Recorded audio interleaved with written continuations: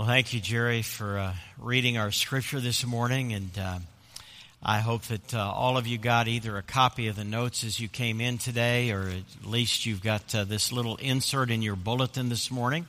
I hope you'll pull it out because this can kind of be a guide for you as we work our way through these verses of scripture that we just heard read from the Word of God. How many of you at the beginning of the new year have ever turned on the television set and watched the Tournament of Roses parade? I'm just curious. At some point in your lifetime, most everyone in here has seen the Rose Bowl parade. Perhaps you've heard the story of the year that the parade was going on, and all of a sudden the television cameras just kind of stopped because there was this float which came grinding to a halt, and because it ground to a halt, the entire parade stopped. Now, the irony of this story is that happened to be the Standard Oil Company float, and they had plenty of petrol or plenty of fuel. But I think that this story is really a parable of at least my life. Because as we begin the new year, and this is a new year, right? This is 2016. We begin the year thinking that we're going to complete the parade, that we're going to make it all the way to the end. And we've got all of this fuel that has filled our tank, and we've got all of this energy and this expectation, this excitement of what the year is going to be like. But then as the year unfolds, is your life like mine? Do you ever get low on fuel in your tank?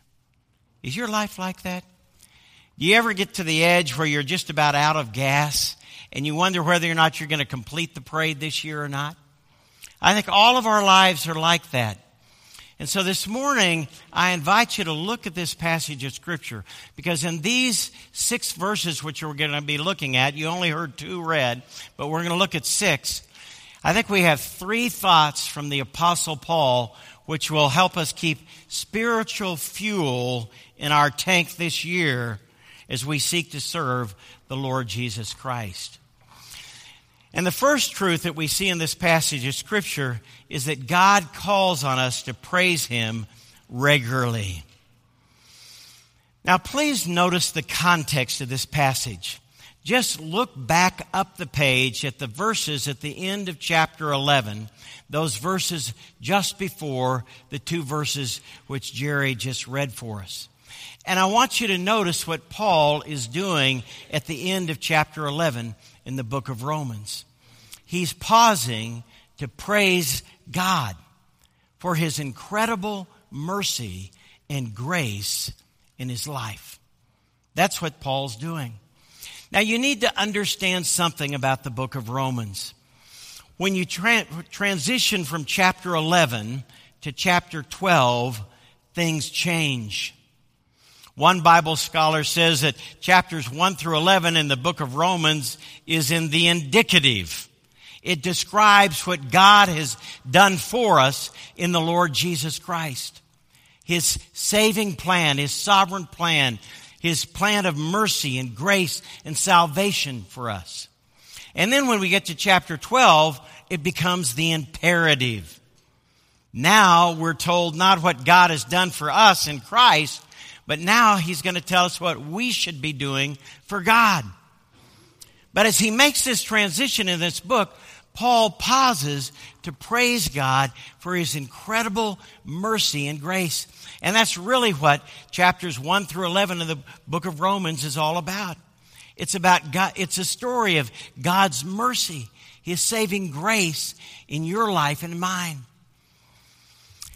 And if you're here this morning and you're breathing, and I think everybody's breathing in here that I can see, if you're sitting here this morning, or if you're standing like I am, then we are here because of God's mercy and His incredible grace. You wouldn't be breathing this morning if it weren't for God's mercy and grace in your life. You're sitting here today because of His mercy.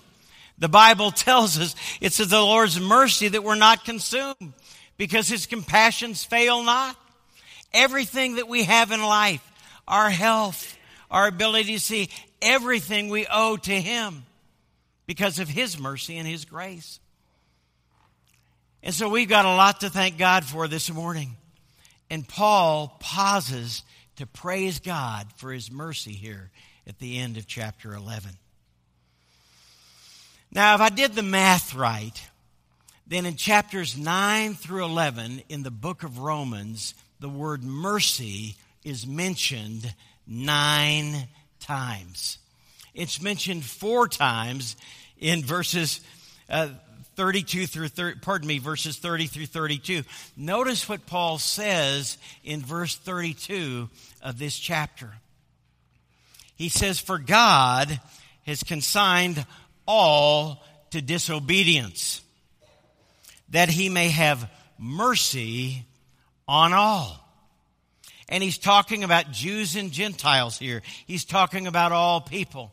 He's consigned all to disobedience, that he may have mercy on all. And so here's this theme of mercy. Now, the immediate context of these verses is the problem of Israel, the dilemma of Israel. And if you know anything about Romans 9 through 11, he's been talking about the nation of Israel in these chapters. And he's been struggling with the dilemma of what is their part or their place in God's plan of salvation. Are they going to be benefactors of God's incredible mercy and grace? That's the immediate context here in this passage of Scripture. But to apply this in a personal way, and what I want you to see this morning is the big picture and bottom line, is that he's talking about God's mercy, which is available not only to Israel in his sovereign plan, but to every one of us. And that's the theme of the book of Romans. Now let's hit the pause button for just a moment. What was the major holiday which just took place on December 25th?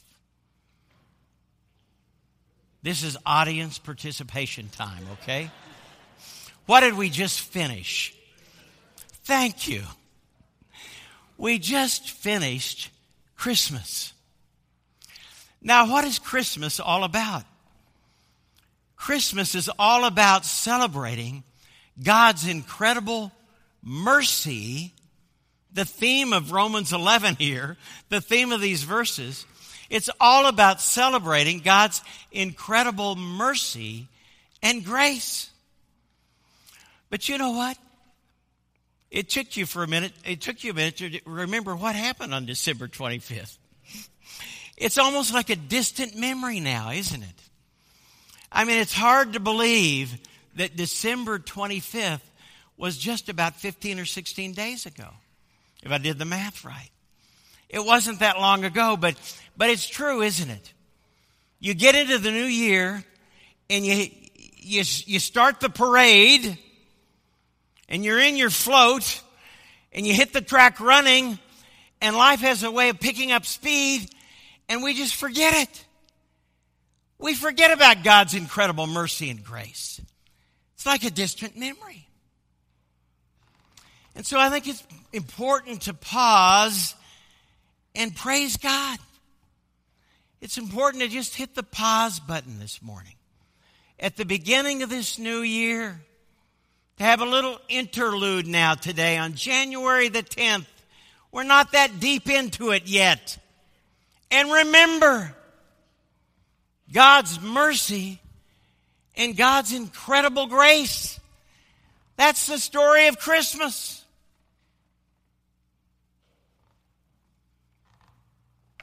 And that's what Paul is focusing on here.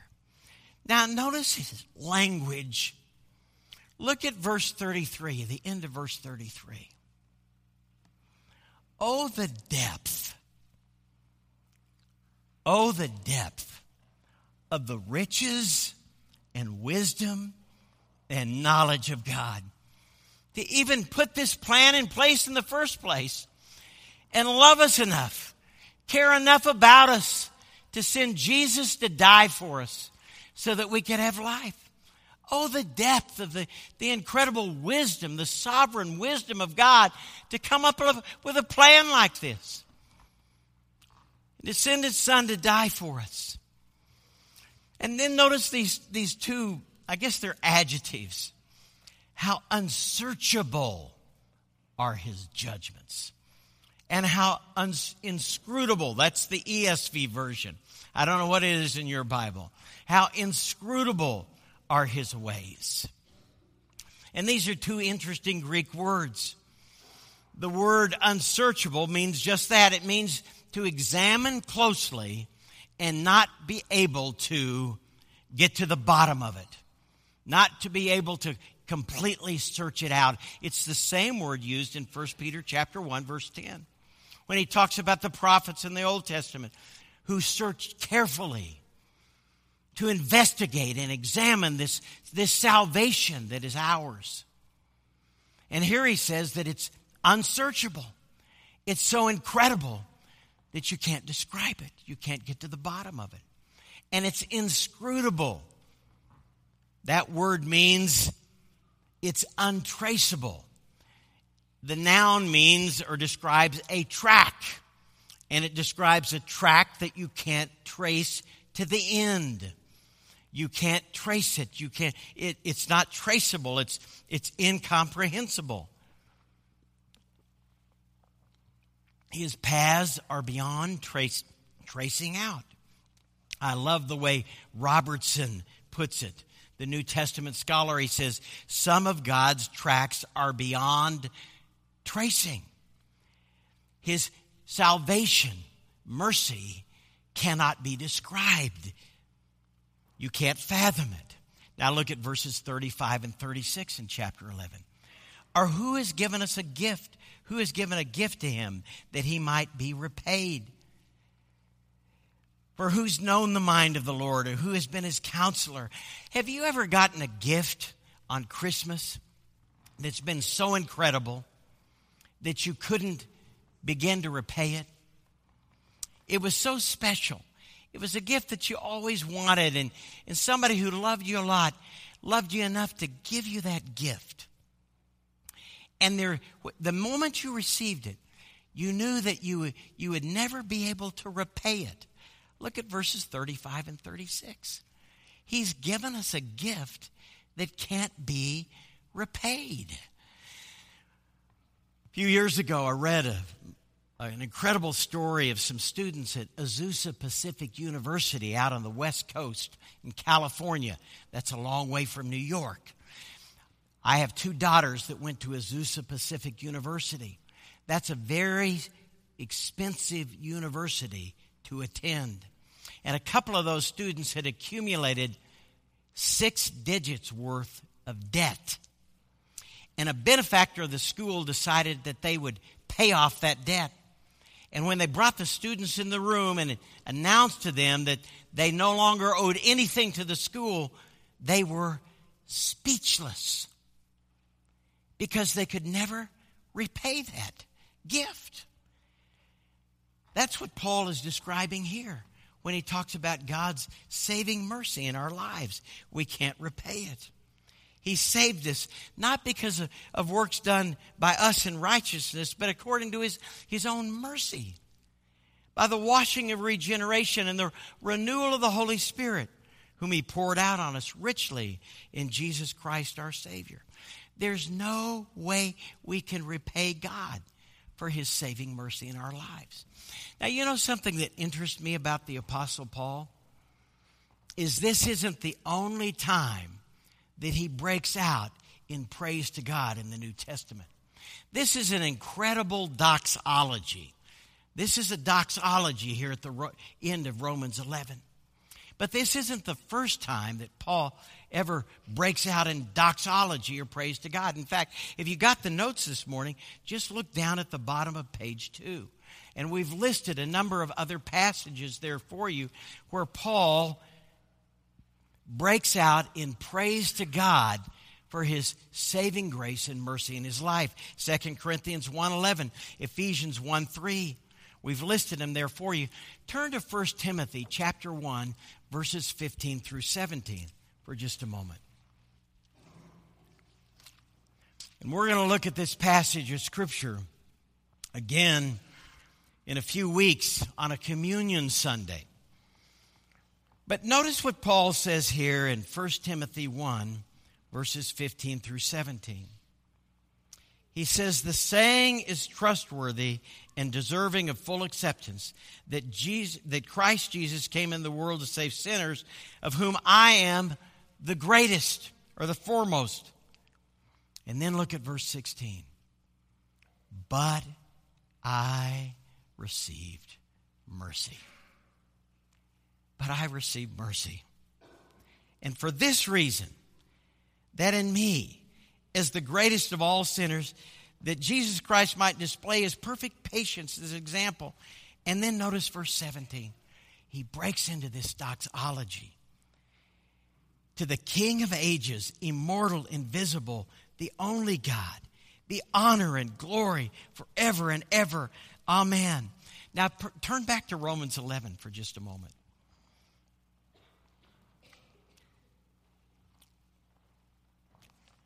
And notice what Paul does here in Romans 11, in verse 36. This is a doxology. "For from him and through him and to him are all things. To him be glory forever. Amen." When I was a student at Wheaton College, one of my favorite memories was a chorus that we used to sing. And it was built on this verse of Scripture here in 1 Timothy. It was really a doxology, and it went like this. "Now unto the King eternal, immortal, the only wise God, be glory and honor forever and ever. Amen." And you know what I remember about that chorus? Back in the 1970s, back in the dinosaur age, when we still sang choruses like that, the thing I remember is the echo of all of the students in the chapel when we would sing that chorus.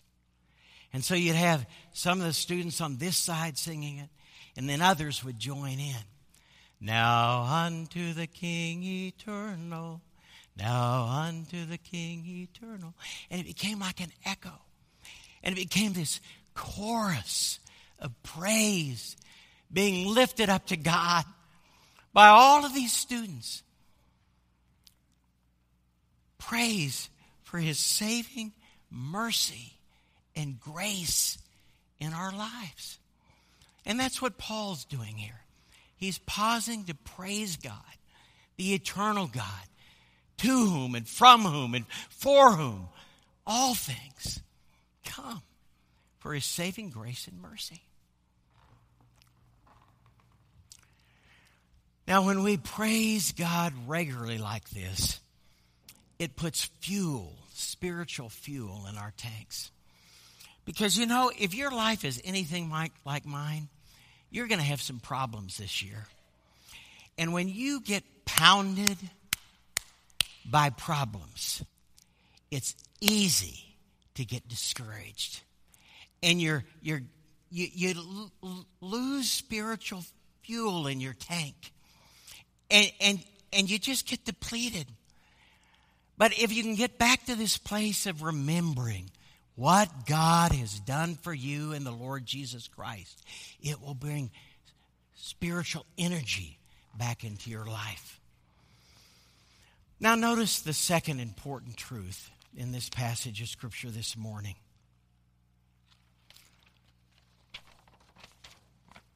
The second important truth is in verse 1 of chapter 12. Remember this year to offer yourself to the Lord unconditionally. Remember to pause and praise Him regularly. And after you've praised Him, if you truly praise Him, it should bring you to a place of wanting to offer yourself back to Him unconditionally. One of the interesting things that I'm finding in this music leaders meeting that we're having at our home fairly regularly right now is that we worship the Lord in different ways. And so we've got some people in the living room of the parsonage that love to sing hymns. And then we've got other people that are big fans of modern contemporary music. But one of the things that fascinates me is that we've all had worship moments. And so we've been sharing. And I don't want to embarrass her, but Candy's part of that discussion. And she was sharing just the other night about something. I don't remember what the song was, but it was a very emotional experience for you. And John Lavazzo was sharing something. Now, John, as you know, is passionate about hymns. Okay, that's supposed to be humorous. Actually, I'm finding out that he actually likes hymns. He likes some of the hymns. But he's passionate about contemporary music. And so he had a worship moment here recently where he was worshiping the Lord, and it was very emotional. You know, I had a worship moment just this last week. I was listening to some of these hymn discs that somebody gave me. And this song, All Hail the Power of Jesus' Name. And there's one little piece to it that goes like, All hail the power of Jesus' name. Well, I can't do it like the choir did it, but I kind of got it. But I was listening to this, and I'm telling you, I couldn't help it. Tears were coming down. It was a worship moment for me. Have you ever had a worship moment like that?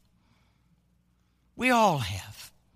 Whether it's been in the car or in the quietness of your home, kneeling on your living room rug. I don't know where it happens for you. But when you pause to praise, and when you realize, all hail the power of Jesus' name. When you realize what Jesus Christ has done for you, and you come to that place of worship, then you want to offer yourself to Him unconditionally. And that's what Paul's talking about here in verse 1. He makes this transition now from worship to this appeal. I appeal to you, brothers.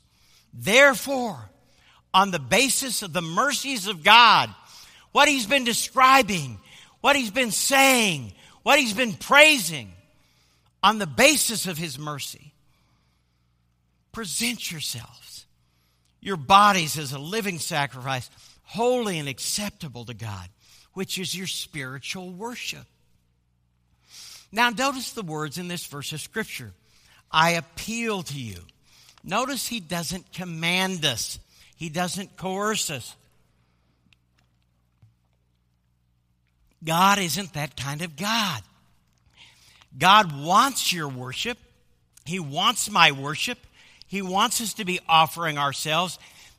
But God isn't the kind of God that's gonna knock down the door of the heart of your life. God wants you to offer that as a heartfelt thanksgiving back to Him. And so He says, I plead with you. I appeal to you. I beg you. I beseech you.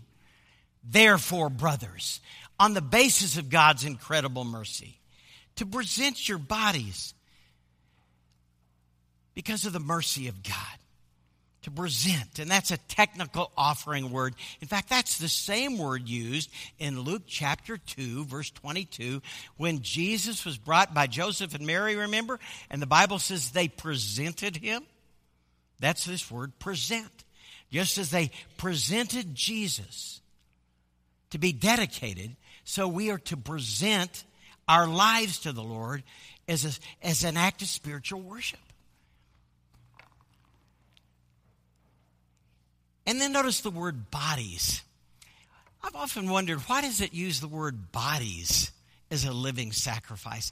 I think one of the reasons that word may be there is because when you offer your body, that's something very tangible. That's concrete. That takes it out of the realm of the theoretical and makes it very practical. It's really just a symbol of your whole self. It reminds me of the little girl, and maybe you've heard this story too. The offering plate was passed one day, and the offering plate came to her, and she took the offering plate, and she put it out in the middle of the aisle. And then she stepped out and she stood in the middle of the offering plate. And somebody asked her why she was standing in the middle of the offering plate. And she said, well, I learned in Sunday school this morning that I was supposed to offer myself to God. And so I'm offering myself to God. That's a physical, tangible, concrete image of what we're talking about here this morning. You see, worship and spiritual worship is more than just singing a song. It's presenting ourselves as living sacrifice, offering ourselves to the Lord because of His incredible saving mercy and grace in our lives. And that's a once and for all act that's worked out in practical ways.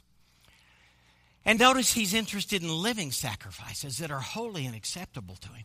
Now close your eyes for just a moment, please. Yeah, we're about 25 minutes into this sermon, so it's a good time to take a nap, okay? But close your eyes. Close your eyes. Keep your eyes closed. Now, with your eyes closed, just let your mind wander for a minute. It's the beginning of a new year. I'm trying my best to describe God's mercy and grace in our lives. Would you just begin to think of some specific evidences, tangible ways you've experienced His mercy and His grace in your life just in the first 10 days of this year?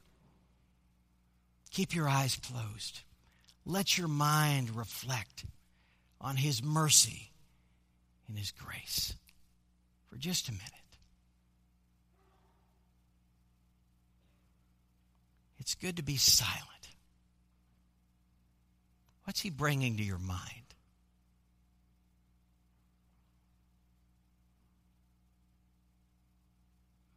Now open your eyes. You know what the Phillips translation says? The Phillips version of this verse? With eyes wide open.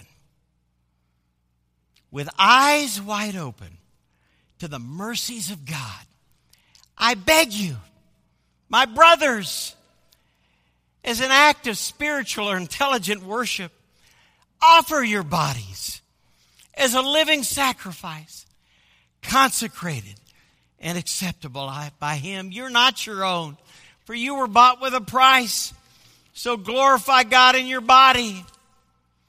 Reminds me of another humorous story that I heard many years ago of a wealthy lady who was visiting in Europe. Maybe you've heard this story too. And while she was there, she was shopping. Her husband had given her permission to do that. And this is back in the days before before email and before text messaging, before tweets. And so she sent this telegram back across the ocean to him.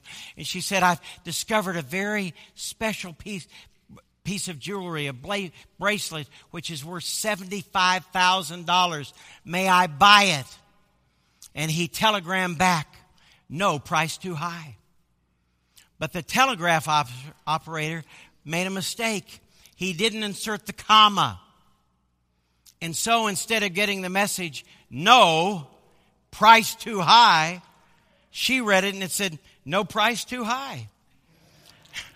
And so she bought the bracelet. She came back to the States. Her husband was shocked. He sued the telegraph company, according to one rendition of this story. He was furious. But think about God's mercy for a minute. Think about God's mercy. When you really begin to get at the heart of the message of the book of Romans, when you really begin to understand God's saving grace and mercy in your life, there is no price too high. There's no sacrifice too great. There's nothing that we shouldn't be willing to offer Him in response to what He's given to us. And I think that's the message of this passage this morning. Now, just one other quick thought before we look at our final thought today in this passage of Scripture. You know, it's one thing to talk about surrender, and it's another thing to actually surrender. And it's one thing to talk about offering ourselves to God in some heroic way. Yes, Lord, I'll go to Africa. Or, yes, Lord, I'll go to the end of the earth. Or, yes, Lord, I'll die for you. And it's another thing to present yourself, to offer yourself in a practical way on a daily basis. A lot of times we think of surrender as, and Fred Craddock told this story, of taking $1,000 bill. Do they make $1,000 bills? Is there such a thing as there's no such thing as a $1,000 bill? They're just collectible items? Okay. But let's say they made $1,000 bills. That'd be pretty impressive, wouldn't it? You know, a lot of times we think of surrender or sacrificing our lives like taking a $1,000 bill or a $100 bill and laying it out there and giving it to God. But surrender really is more like God asking us to go to the bank and take that $1,000 and cash it in to quarters. And then to spend the rest of our lives giving a quarter here and a quarter there and a quarter there and a 50-cent piece there. It's a lot harder to surrender on a daily basis and to give your life in 25-cent pieces, a nickel and a dime at a time. And especially the older we get, as you get toward the end of life. A lot of times surrender is done on a daily basis. And so that brings us to our third and final thought this morning. Look at verse 2. The final thought today is obey Him repeatedly on a daily basis. Don't be conformed to this world, but be transformed by the renewal of your mind, that by testing you may discern what the will of God is for your life. And it's different for all of our lives. Now notice these words. Don't be conformed, but be transformed. And this is a present tense verb, which means this is to be an ongoing action on our parts. And literally, there's a negative prefix here in the Greek. He's saying, stop. Stop being fashioned or shaped by the world around you. Now, this is how we work out this act of surrender. Stop being fashioned or shaped by the values and the beliefs of the world around you. Stop it. That tells me that these Roman believers were under the pressure of conforming to the fashions and the beliefs of the people around them. And so he says, stop it. Stop being conformed and instead be transformed. And this word transformed is the same word from which we get the word for that we see on the Mount of Transfiguration when Jesus was transfigured before the eyes of the disciples. We're to be transformed into the image of Christ instead of being conformed to the values of this world. And how do we do it? Look at verse 2 again. By the renewing of your mind. This becomes very practical now. By the renewing of your mind. And how is our mind renewed? By getting into this book. You won't be renewed this year unless you're willing to spend time having your mind renewed by God's truth. That's how we're transformed. And this word is the word for metamorphosis. It's like a caterpillar being metamorphosized or transformed into a beautiful butterfly. We're changed into the image of Christ. 2 Corinthians chapter 3:18. And incidentally, we don't transform ourselves. You can't make yourself into being more like Jesus. The only way you can be more like Jesus is by offering yourself to Him and asking Him to do a work in your life. We can only be changed into the image of Christ by the Spirit of the living Christ, by the Holy Spirit, by Him doing His work in us as we behold Him in His Word. That's the process of our minds being renewed and our lives being transformed. And when we do that, we prove the good and acceptable and perfect will of God in our lives. And notice it's not a bad and evil will of God. A lot of times you feel like God's just this giant killjoy in heaven, wanting to make your life miserable. You have that misconception about God. But God's will is not evil.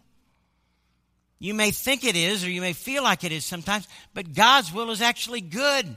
And if you're willing to offer yourself, He'll prove it to you, and you'll prove it. You'll test that, and you'll discover that.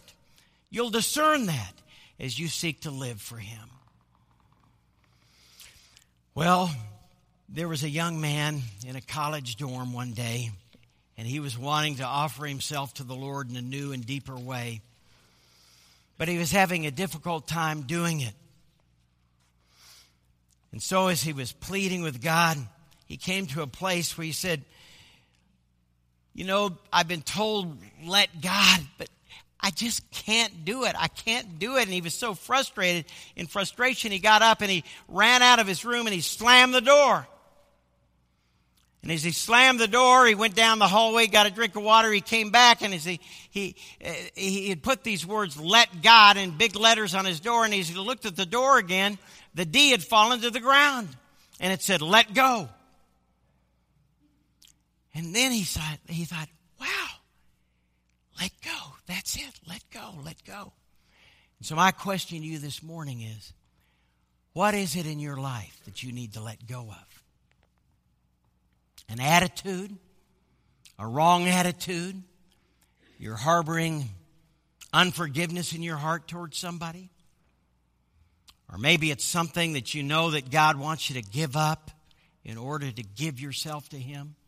What is it for you this morning that you need to let go of in order to let God have His way in your life as you give yourself to Him again at the beginning of this new year? Our choir is going to come now and sing this beautiful song as we close our service today. It's a song about surrender.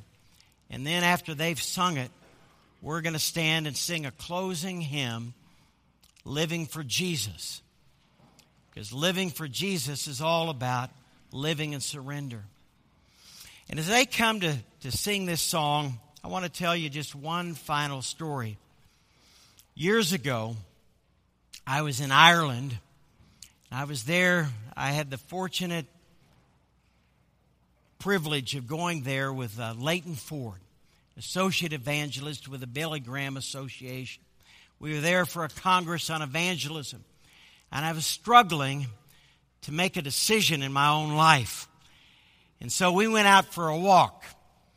Dr. Leighton Ford took me out for a walk around this park. And if you've been in Ireland, everything's green. And we're walking around this park. And he said, "Randy, I can't tell you what to do, but here's what I would encourage you to do in the process. Pray, reflect on your situation, and then act. Then act. Pray, reflect, act." Now, I don't know how God's spoken to you here this morning, but what I'm asking you to do, what I'm challenging you to do, is to pray about it. Pray about whatever you've heard today that's stuck in here. Pray, reflect on it, and then act. That's surrender. Act. Take a step. Act. Present yourself. And work it out in your own life. Let's listen to the choir, and then we'll close by singing our hymn that Mike's going to come and lead us in. Listen to the words of this song.